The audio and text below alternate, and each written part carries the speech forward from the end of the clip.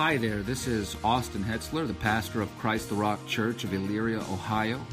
We at Christ the Rock are humbled and grateful to be a part of your sanctification today as you listen to this sermon. But at the same time, we want to encourage you to be a member of a good local church and not to allow online sermons to replace the local church, and to benefit from the life of that church and to give your spiritual gifts back to that church. Having said that, our website is www.christrockchurch.com. If you go there, you can find sermons, blogs, and other resources as well as our location and service times. You can also listen to the sermons on Bible Thumping Wingnut, Podbean, iTunes, Google Play Music, iHeartRadio, Spotify, and Stitcher. I, along with the membership of Christ the Rock Church, pray that this sermon will be a blessing to you.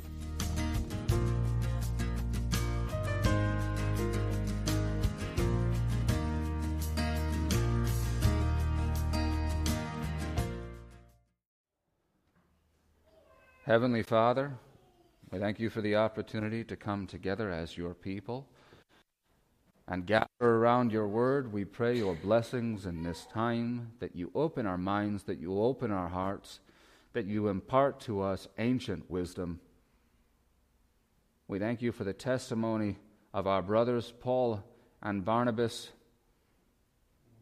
We thank you for their obvious humility and for the lesson that it is to us.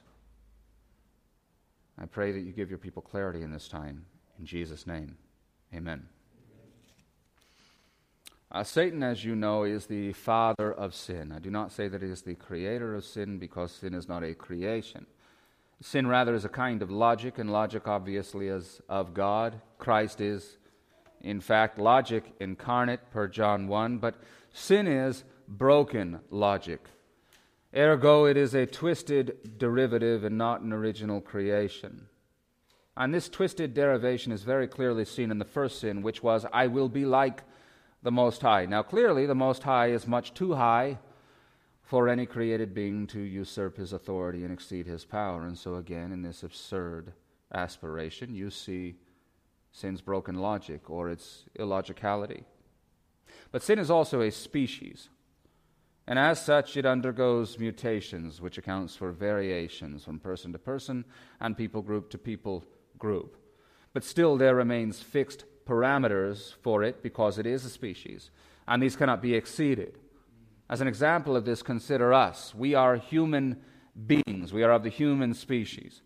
And we can and do experience our humanity in disparate and varied ways, but still we cannot become something entirely different or transcend our basic nature. So then, by way of analogy, sin can come in a package that's 6'2" with brown hair, broad shoulders, or it can come in a package that's 4'2" with blonde hair and a slight frame. But it is still of the kind of sin. And so it will always follow that basic line of the first sin, which is, again, I will be like the Most High. This is the motivation behind every concerted act of sin that any of us have ever committed. God says, I must live thus, but I don't want to, and so I will live as I like, making myself a God. And it seems much more banal than that in the moment when you are conceiving of and carrying out these sins, whatever they may be, but essentially that is what is happening. Which means that with every sin that we commit, whatever specific command we're violating, we are certainly violating the first and greatest commandment also, and chiefly, in fact.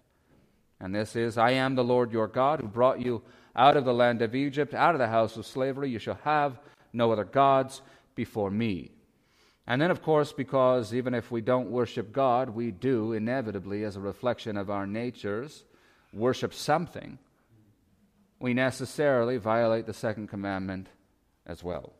You shall not make for yourself an idol or any likeness of what is in heaven above, or in the earth beneath, or in the water under the earth. You shall not worship them or serve them, for I, the Lord your God, am a jealous God.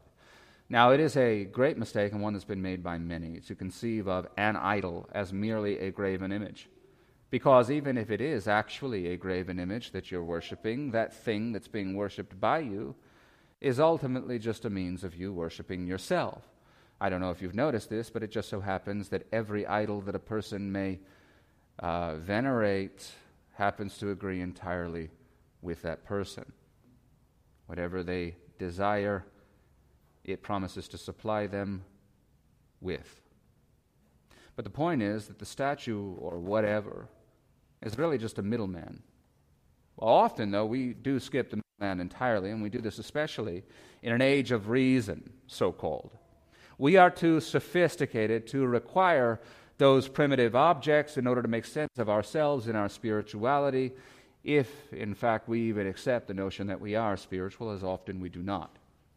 So then, if, say, Rachel had existed in our day, she'd have been the same kind of idolater. She just wouldn't have bothered to take the idol from her father's house and hide it in her camel's saddle. She would have simply demanded worship for the person sitting on top of the camel, which is herself. We think that we are better than she and those like her. But like most issues of religion and worship, what we think of as modern people as being better is in fact actually worse. At least the ancient peoples, and many non-Westerners to this day, had and have enough humility to pretend like they are not worshiping themselves directly.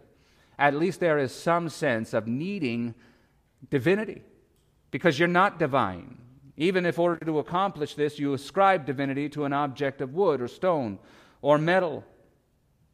But because we believe that we are inherently divine, we, speaking of fallen humanity in general, are very happy to receive and demand all the worship that comes along with that. But then as Christians, we have new natures. And those new natures allow us to worship God. In us, the Father that seeks true worshipers has made them. And we can and do fulfill our blessed obligation to worship the Father through the Son and by the Spirit. And yet, even as new creatures, we carry along with us Paul's dreaded flesh, that body of death. And the flesh is not a nature, as some have identified it. We only have one nature as Christians, and it's a new one. But the flesh is certainly in contradiction to our new natures. And the flesh happens to stink a whole lot like the rotten death that we were raised to new life out of. And so even in the Christian life, this desire to be worshipped persists. But in some ways, it's now actually much harder to identify and root it out, because it often gets couched in manipulated Bible verses and biblical precepts. For example, a husband may see in the Scriptures that his wife ought to respect him. But what he demands from her on that basis is not actually respect. It is veneration, approaching worship, if not just flat-out worship. Another example, the wife, mother, she may look at Proverbs 31, and she may say, her children rose up and called her blessed. I aspire to this. I desire this from my children. Is it right for her to desire what is consistent with being a biblical wife and a godly mother? Absolutely. But what she may in fact desire, again, is something that goes beyond what is written in the text and something that very much progresses into worship. So we are not immune to this. And as I say, it can become more difficult for us because we easily inoculate ourselves against these truths by our own subtle interpretive errors that we can unwittingly foist into the text as a means of self-justification. But do you know where else this idolatry shows up? And I'm glad you're all sitting down, because this is truly shocking. Do you know where this kind of self-adulation rears its ugly head very often? In preachers, in pastors. I know, it's hard. I can give you a second to process that if you need it. But not only does it show up, it shows up the way that drunken frat boys showed up to the dog pound circa Bernie Kosar. And as great of an opportunity for this has never occurred, as will occur in our text, and we will look at this. But also the Spirit of Christ will show up in opposition to it, and we will observe that as well. And through it, I hope that we will learn to oppose the same by the same power, either as those receiving worship or as those giving it, and we'll learn much else from the text as well. Now, by way of preface, and of course I mean more preface because I've already given you quite a bit, last week our study concluded as follows. Acts 14, 3-7, Paul and Barnabas, spent a long time there being Iconium, Speaking boldly with reliance upon the Lord, who was testifying to the word of his grace, granting that signs and wonders be done by their hands. Now the people of the city were divided, and some sided with the Jews and some with the apostles. And when an attempt was made by both the Gentiles and the Jews with their rulers to mistreat and to stone them, they became aware of it and fled to the cities of Lycaonia, Lystra, and Derbe in the surrounding region, and there they continued to preach the gospel. So they are going to places, they are preaching the gospel, Lord is blessing, but there is satanic opposition, and so they are forced to move on and forced into new territory. And we are about to press here into new territory in our text, in which we will find the aforementioned lesson on idolatry and much more. So look to Acts 14, starting in verse 8, and by we'll get all the way to verse 19, which is as far as we will get, and we will exegete and apply as we go. So Acts 14:8. At Lystra a man was sitting who had no strength in his feet, lame from his mother's womb, who had never walked. I want you to consider the description of this man. Are you getting the impression, maybe, that really it's quite important to Luke that you understand the true extent of this fellow's condition? First, he says that this gentleman had no strength in his feet, so he cannot walk. Next, he says he is lame from his mother's womb, so he's never been able to walk. And then finally, he simply revisits and reiterates that same second point and says, who had never walked. So, can't walk, couldn't walk, and apart from some miracle is never ever going to be able to walk. Why is he pushing this issue to the extent that he is? Why is it so critical to him that he be clear on the matter that this gentleman was totally incapacitated?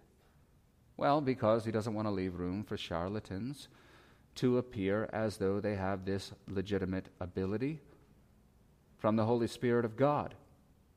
He wants us to recognize that the Benny Hinns of the world are, in fact, liars and false teachers. This is not a situation where somebody has 75% mobility, and maybe they're in a wheelchair, but if you put a gun to their head, they could still get up, though it would cause them quite a bit of pain. And through group psychology and adrenaline, they can get up in the kind of service that he holds in a convention center. And they do, but very much to their detriment. People have done follow-ups with these sorts of individuals in weeks after and found that they were bedridden on account of the way that they exerted themselves, because they were in fact not healed. And they only harmed themselves more greatly. Justin Peters gives a great explanation of this. People like him, people who are paraplegics or quadriplegics, they are screened out in advance so that only the people with partial mobility who are in that situation may make it up to the stage and can be supposedly healed. Luke here is leaving no room for this. Now look to verse 9. This man was listening to Paul as he spoke. I'll pause here for a moment and understand that the verb there, listening, is rendered in the imperfect tense in the original language, which simply means that this was ongoing for him. It was continuous. So this is not the first time that he has come here to hear Paul speak about Christ and to give the gospel. And in fact, I do believe that he is already a Christian at this point. And I think this based upon what we are soon going to learn about him. Starting again in verse 9, this man was listening to Paul as he spoke, who, when he fixed his gaze on him and had seen that he had faith to be made well, said with a loud voice, "Stand upright on your feet." And he leaped up and began to walk. Now, question, is this man's faith enabling the supernatural healing power of God to be released? Does the Lord require this man's faith so that he may act? If this is happening, then this, of course, presupposes that God would always require some sort of permission to be granted by him in order to act in this way. And indeed, this is one of the cardinal claims of fake faith healers in our day, of the kind of Benny Hinn. And they use this to justify themselves in light of their so many failures. And they would simply say, see, it wasn't me. It wasn't that I'm illegitimate, that I don't actually have the power to heal in the same way that the apostles and Christ did. It was your fault, poor lame person. You simply did not possess the faith, and if you had, you would be healed. Well, first, Let's establish the fact that legitimate prophets and apostles in the New Testament didn't attempt and fail when it came to these things, when it came to healing. But to prove to you beyond a doubt that God does not require our faith in order to act, let me remind you of the healing of another lame man that was performed through Peter in chapter 3, in verses 1 through 9. Peter and John were going up to the temple at the 9th hour, the hour of prayer, and a man who had been lame from his mother's womb was being carried along, whom they used to set down every day at the gate of the temple, which is called Beautiful, in order to beg alms of those who were entering the temple. When he saw Peter and John about to go into the temple, he began asking to receive alms. But Peter, along with John, fixed his gaze on him and said, "Look at us." And he began to give them his attention, expecting to receive something from them. But Peter said, "I do not possess silver and gold, but what I have I give to you. In the name of Jesus Christ the Nazarene, walk!" And seizing him by the right hand, he raised him up, and immediately his feet and his ankles were strengthened. With a leap he stood upright and began to walk, and he entered the temple with them, walking and leaping and praising God, and all the people saw him walking and praising God. Did that fellow have faith? Did that fellow believe that he was going to be healed, and so he was in response to that? No, that fellow was looking for whatever pocket change he could get out of whomever he could get it from.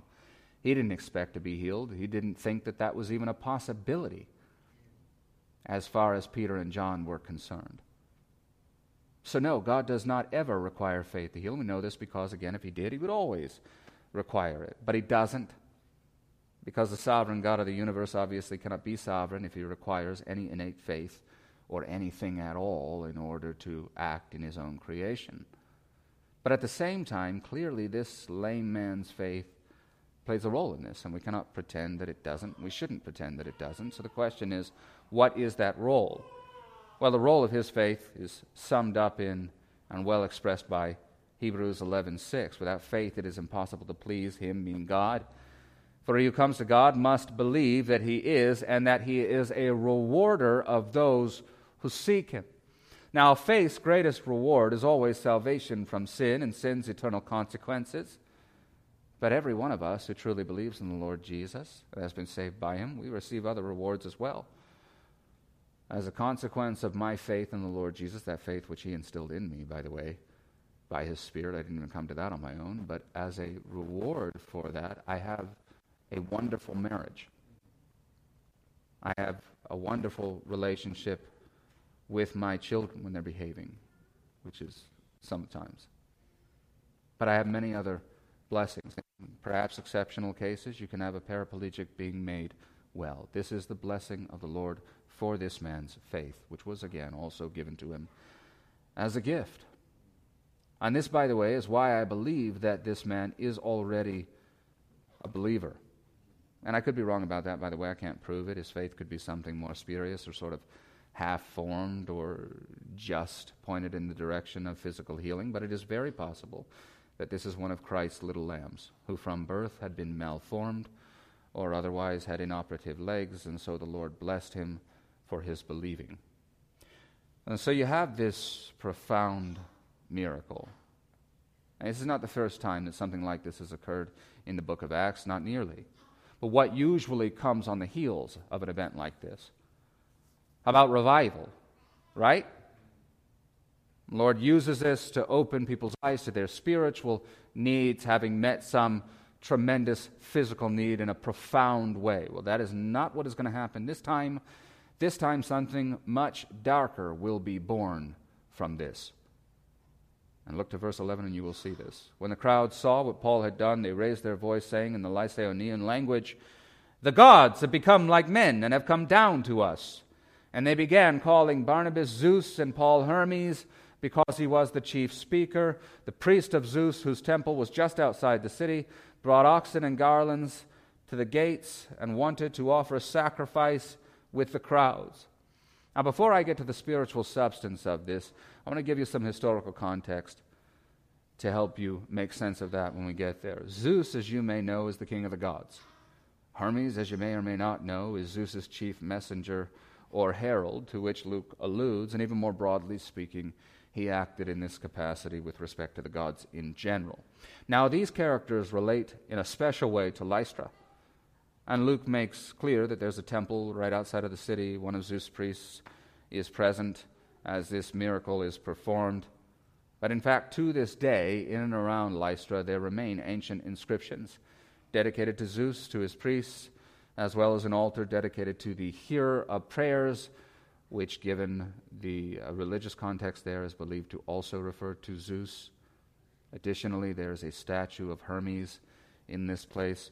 So these people then are primed for some kind of confirmation bias with respect to these two gods in particular.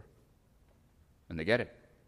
And surely the way that they have their bias confirmed says something of the comportment of Paul and Barnabas, as well as perhaps their appearance and even their age. In Roman mythology, Zeus was old and stately. Evidently, Barnabas fits that bill. Hermes was young, he was lively, he was always talking, and especially with that third point, that is certainly true of the Apostle Paul, and so they draw that conclusion about him. So that's the history. But what are the spiritual implications? Well, as a Christian minister, you might imagine that I do not like to commend idolaters in any sense whatsoever, but I must break from that here and at least say that these people have pretty high standards relative to those of the idolaters in our day. To start, consider who we, in our sophistication, idolize in contrast to these silly pagan peoples. Think about Carl Lenz. Are you familiar? Why is Carl Lenz, a false teacher who washed out of one ministry for moral failings and apparently has resurfaced in another, why do people worship him? Well, if you're not familiar with him, they worship him because he has tattoos and skinny jeans. That's it. That's the whole thing, as far as I can tell. Maybe because of this, the women in the congregation make some connection to the bad boy that they once brought home to their mothers who they didn't approve of, and so this adds like another layer of attractability or something. But he is undoubtedly worshipped. Let's not pretend, though, that this pastor worship is relegated to those in the big Eva camp. Men like him that are demonstrably absurd. People in our camp have their idols too. And a lot of these men are good men and faithful preachers. They're on the radio. They're on that YouTube station. They have that podcast, and you are quite certain that they are better than your pastor, and they may well be. Or they may not be, because you don't actually know them. But at any rate, they're still just men. And they are, in fact, men whose job it is primarily to ethically plagiarize, which is a contradiction in terms and an oxymoron, I know, but that's the best description I can think of to describe what it is that I do and what it is that they do. Now, one of the most ridiculous forms of man worship and woman worship in our society has got to be movie stars. These are not people of importance. These are people whose job it is to pretend to be people who are important. And yet they are worshipped as gods, inarguably and undeniably. But I will say that with them, at least, there is artistry. And you can't deny this. There is such a thing as a brilliant acting performance. But however brilliant a preacher may be, he's not making art. He might be more or less artful in his expression, but fundamentally he is taking the material in the Bible and putting it in a prescribed form, taking it from the big book and putting it in a smaller package that is easier to consume for his people in one setting. It may help them. And so this makes men who do what I do every bit as godlike as pharmacists. I once heard a comedian making fun of people with this profession. None of you are pharmacists that I know of, so I won't run into a landmine there, I guess. But he was, doing up the whole thing about them on the platform. Why are they on this elevated platform? And then they are wearing those white coats as though this is something special, when we all know that what they do is take the pills from the big bottle and put it in the little bottle. Well, that was the joke. That's essentially what I do. I take the message from the big book and I put it into littler lessons. That's what we all do. And they are on an elevated platform for apparently no reason. I, though, am on one for a reason. Maybe it's just practical here. But if we do ever have a church, I will build a tower that rivals that which R.C. Sproul used to preach in. My legs will cramp. I will be climbing so many stairs to get to the top of that thing. But that will not be because I am worthy of any kind of veneration. It will be because whatever man occupies that place, it should be understood that the task is sacred. And that's it. The word is supreme. The man could be one of many. Take him out, put someone else in there, it is the same. But nevertheless, all of this escapes many, and they just keep treating their favorite preacher as a celebrity, which, in the way that we use that term celebrity, very often just means God, and is another word for it. But consider also the political sphere. I am frequently shocked by how inarticulate our politicians are. I don't think it used to be this way, and it's not just a certain old octogenarian politician. The young ones, too. Many of them can't string sentences together coherently. They can't speak publicly, which is sort of fundamental to that role. They are often the least impressive people you know of, and yet because of what they promise, we worship, and we don't even require that they as a group at any point really make good on their promises. We still just continue to worship. And sure, we'll move on to a different candidate after a while, a different demigod, but they also won't do what they promise. And we'll just keep going and going and going. But now consider what the Lycaonian standard for worship is. What has to happen in order for them to say, this is Zeus and this is Hermes? They take this guy who's never walked ever, whose legs have obviously atrophied and have shriveled to the point where they couldn't sustain his body, even if he did suddenly regain the ability. But all of that is worked out supernaturally, and he gets up. Tell me again how we are more sophisticated than these people were. We have far lower standards. That is all. Now, before we move any further forward in the text, consider not only the worshipers as we have been, but consider the ones that they've made gods out of. How often do you see people that are put in this position of being looked at as a god refuse to take that title? Not often, I think. In fact, am I the only one feeling a little bit of deja vu here with respect to the book of Acts?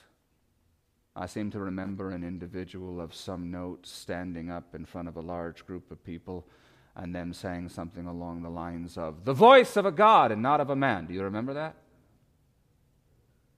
That was Herod, of course. And he responded very differently, and so God responded very differently to him. As I recall, he was eaten by worms. But it will not be so with Paul and Barnabas. They, in contrast to Herod, treat this kind of worship like an envelope full of anthrax. Consider verse 14. But when the apostles Barnabas and Paul heard of it, they tore their robes and rushed out into the crowd, crying out and saying, Men, why are you doing these things? We are also men of the same nature as you. Now let's pause here for a moment and apply this directly to us, and I mean all of us, not just preachers. People are inevitable idolaters. It is like inhaling or exhaling. And so if you are a man or woman of any measurable talent, which really all of you are, then you'll be worshipped in one sphere or another. And this is true irrespective the sphere, and sadly that includes local churches as well. When this happens, when this is put upon you, this is how you must respond. And it's very subtle forms. It'll sound something like, wow, so-and-so, you're so great at, or you're so gifted in. Now, of course, this doesn't necessarily equal worship. It might just be encouragement. Depends upon the heart of the person. And you respond there by saying, well, praise the Lord, sister or brother, and thank you for your kind words. And that is where you leave it. Or if it is more overt, then you must be more overt as well. And say, only God is due what you're putting on me. And it's quite evident that you don't care anything about my soul because you're corrupting it right now or doing the best that you can to do so. But back to verse 15 and continuing on, we learn that acknowledging that every man is only a man is only part of the equation.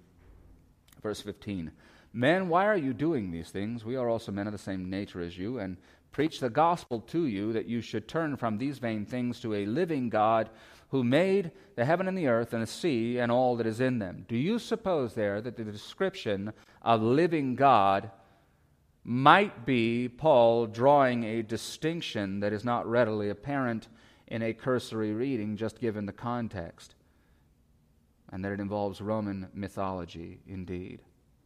A living God in contrast to dead idols.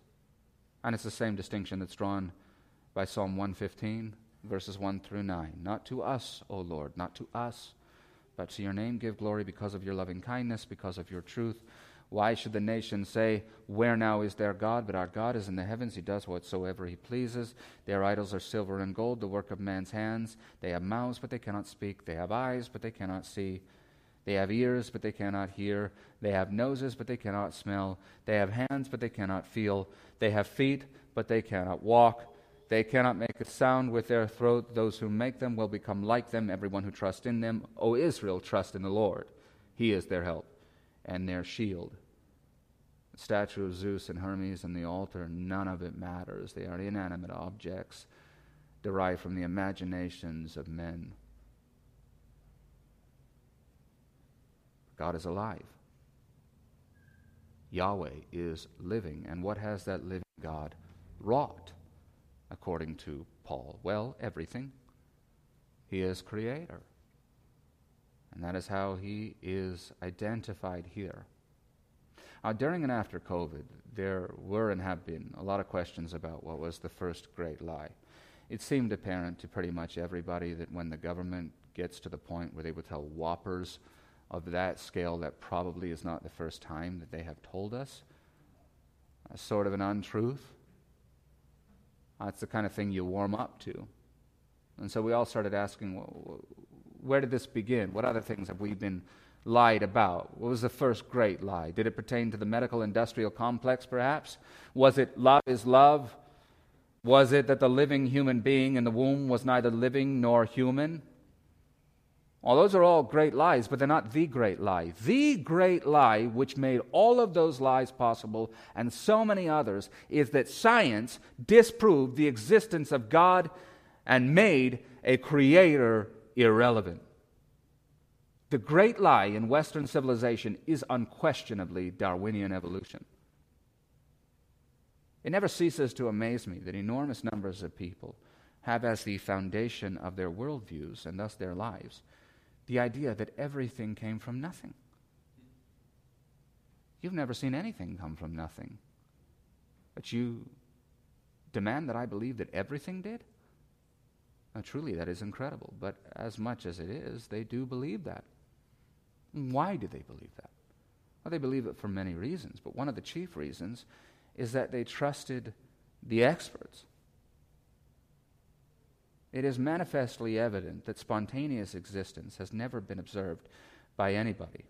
It is manifestly evident that simple-celled organisms exist within a much more complex ecosystem and require that ecosystem for survival. If you would like to be sequestered by me for 45 minutes to an hour and a half, ask a simple question about soil ecology.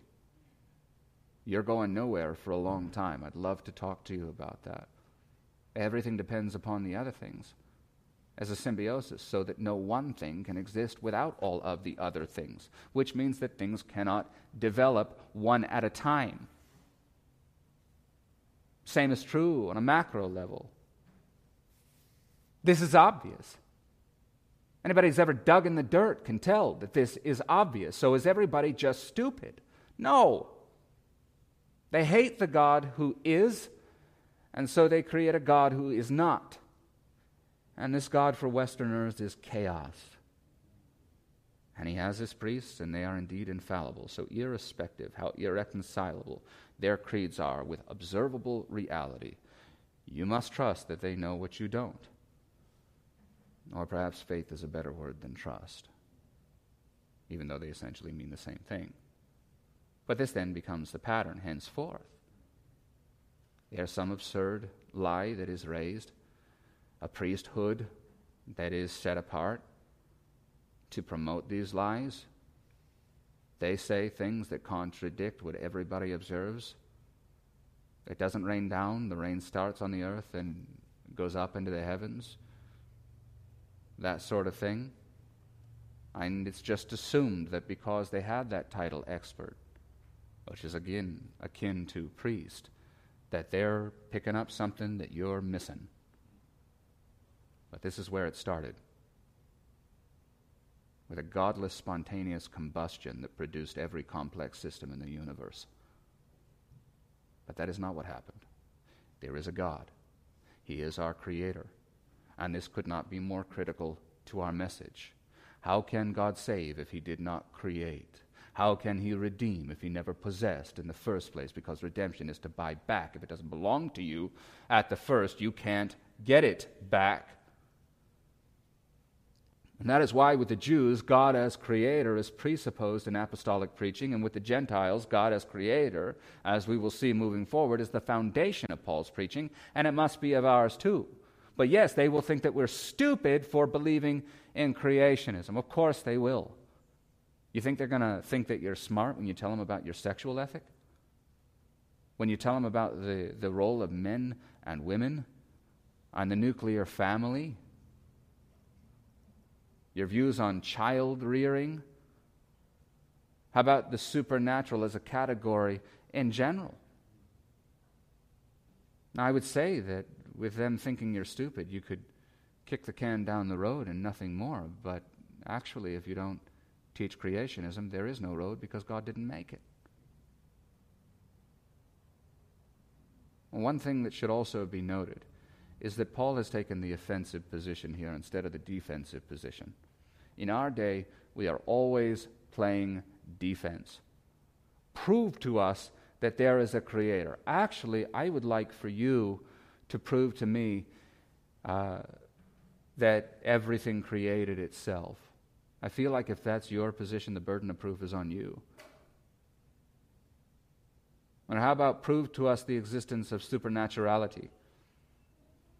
How about you prove to me how natural processes can account for the generation of nature, given that prior to the existence of nature, there was no nature and thus no natural processes to produce it, or anything else? My position is consistent with the observation and the experience of all humanity of all time. That's why even pagan peoples believe that there has to be a Creator. If you want to take another position, the responsibility is yours. You have the absurd view, not me. And so I'll spend the majority of my time just affirming what is, and not defending, again, the fact that rain falls down. Paul leads with this with pagans, and so must we. Paul does not apologize for this, and neither can we.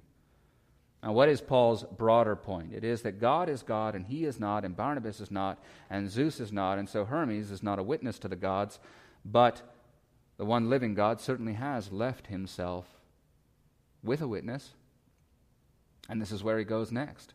Even absent preachers of the gospel, and this ties into creation. Verse 16, in the generations gone by, this would be the generations of their Gentile ancestors, he permitted all the nations to go their own ways. Now, he does not mean here that they had no accountability. He just means that by the sovereign decree of God, there was little light shed abroad before Christ, little revelation, but that does not mean that there was none. Continuing in verse 17, and yet he did not leave himself without witness, in that he did good and gave you rains from heaven in fruitful seasons, satisfying your hearts with food and gladness. God is Creator, and his creation testifies to this in a way that is not reasonably deniable, even by fallen men. And it sounds a whole lot like a passage that we know very well, doesn't it? Romans 1:18 through 20. The wrath of God is revealed from heaven against all ungodliness and unrighteousness of men who suppress the truth in unrighteousness, because that which is known about God is evident within them, for God made it evident to them. For since the creation of the world, his invisible attributes, his eternal power and divine nature, have been clearly seen, being understood through what has been made, so that they are without excuse. The Jews knew to expect a Messiah, but they rejected Christ, and so because of this, the apostles' preaching anticipated and answered that objection. But with the Gentiles, the anticipated objection was, how can we, as say the Lycaonians, be held accountable by a God who has never spoken to us? And the answer is, well, that's not your situation. Wasn't the situation that your ancestors were in either. God speaks to everybody in a way that is sufficient. Note here, this is very important, God speaks to everybody in a way that is sufficient to render judgment against them. This is the nature of general revelation or natural revelation. But what Paul and Barnabas have been giving them is the kind of revelation that is necessary to save, which is the gospel. It is Christ crucified and risen on the third day on behalf of sinners. All right, so Paul here, he gives a rousing speech designed to disabuse them of man worship in favor of God worship. No, there is one creator. There's not this system of demigods and all of this stuff. We are certainly not demigods. I'm certainly not the king of the gods. He's not my messenger. Does this work? Do they walk away and leave the whole thing alone? Do they turn to Christ? No. Verses 18 and 19. Even saying these things with difficulty, they restrained the crowds from offering to sacrifice to them. But Jews came from Antioch and Iconium, and having won over the crowds, they stoned Paul and dragged him out of the city, supposing him to be dead. Wow, that changed fast, didn't it? So Paul and Barnabas were unsuccessful in breaking the pagans of worshiping them, but the Jews were very successful, although to no good effect for Paul and Barnabas. And isn't this always how we treat idols when we are done with them? I think of a girl who really and truly idolizes a boy, and that boy does not return her affections. Does she just sort of move on, have neutral feelings about him afterwards? No. That's why we have the saying, hell's fury hath none like a woman scorned. Think about Christianity. Who are the most ardent, frothing at the mouth atheists? Those who never professed faith in Jesus or those who once did? Now, what accounts for this animosity? Why do we go from passionate love to vehement hatred when it comes to our gods? Well, because it's the responsibility of a God to confer upon the ones worshiping it divine blessings. But in order to confer divine blessings, you must be divine. And that would-be boyfriend, he wasn't divine, and so he could not give her divine blessings. And when she figured this out, he didn't merely become to her yesterday's news, he was her betrayer. You were a god to me, and you were supposed to give me the good things that gods give, and you were unable to, and so now I hate you. And so it is with a so-called deconverted Christian. This person, who was never actually one of us, had a golden calf, and they called it Jesus. And the golden calf named Jesus was going to give them their heart's desire because that was his purpose. But then that loved one who they built their whole life upon, they fell sick, and they prayed to this golden calf, and they prayed to this golden calf, and they prayed, and they prayed, and they prayed in earnest. They believed as no one had ever believed, but this false god did not give them what they wanted. And so they raged against him. God alone is God. God alone can, verse 17, give you rains from heaven and fruitful seasons, satisfying your hearts with food and gladness, and God alone has. And that is why we who have been made his true worshipers never fall away. It's one of the reasons. And we didn't travel to Oz in search of a deity, and then the curtain was pulled back and we saw a silly little man emerge instead.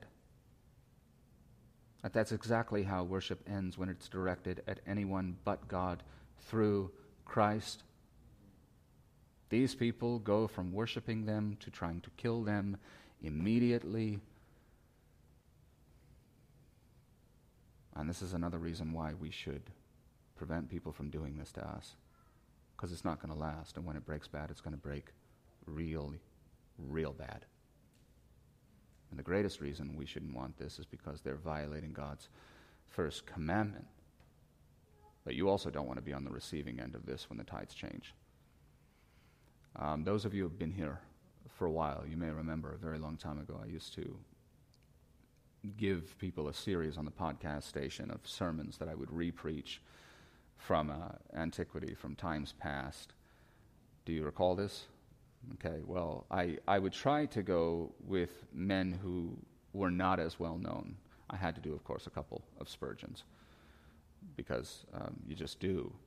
But I would preach occasionally sermons from John Owen, re-preach, and I give the context and all that stuff. I made very clear that these were not mine. But I found it beneficial to my soul to do so, and I have been marked in ministry by no man more so than Martin Lloyd-Jones. And I did not re-preach any of his, because you can listen to his. Actually, they're all recorded.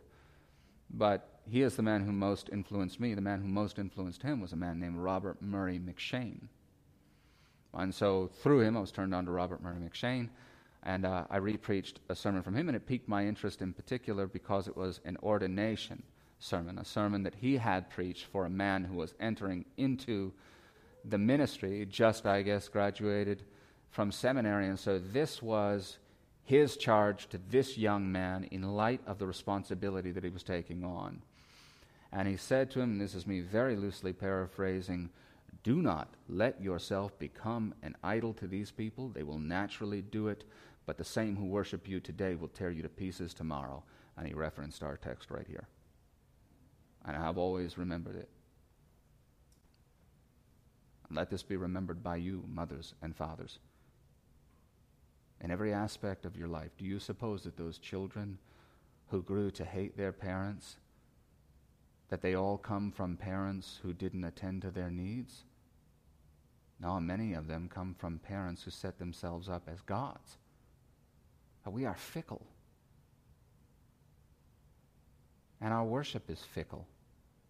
You can't bear it. You can't support it. You can't keep that implicit covenant that is made with you.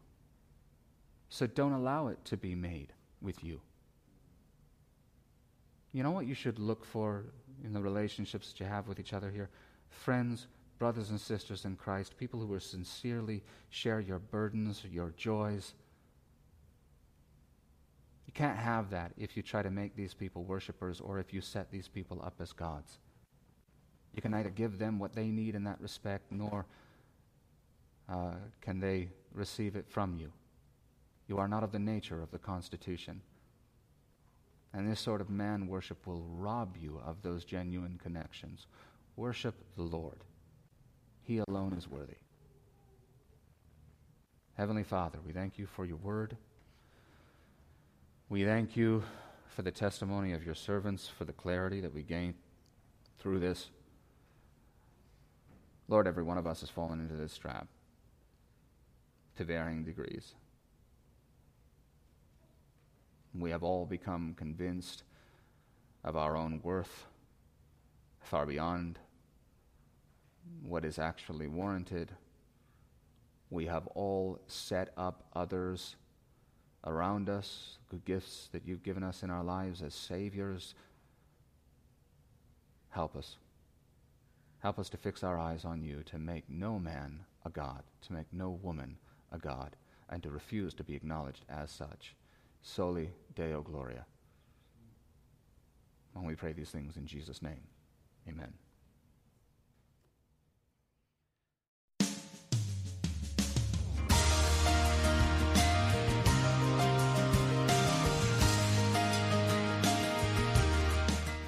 Hi there, this is Austin Hetsler, the pastor of Christ the Rock Church of Elyria, Ohio. We at Christ the Rock are humbled and grateful to be a part of your sanctification today as you listen to this sermon. But at the same time, we want to encourage you to be a member of a good local church and not to allow online sermons to replace the local church, and to benefit from the life of that church and to give your spiritual gifts back to that church. Having said that, our website is www.christrockchurch.com. If you go there, you can find sermons, blogs, and other resources, as well as our location and service times. You can also listen to the sermons on Bible Thumping Wingnut, Podbean, iTunes, Google Play Music, iHeartRadio, Spotify, and Stitcher. I, along with the membership of Christ the Rock Church, pray that this sermon will be a blessing to you.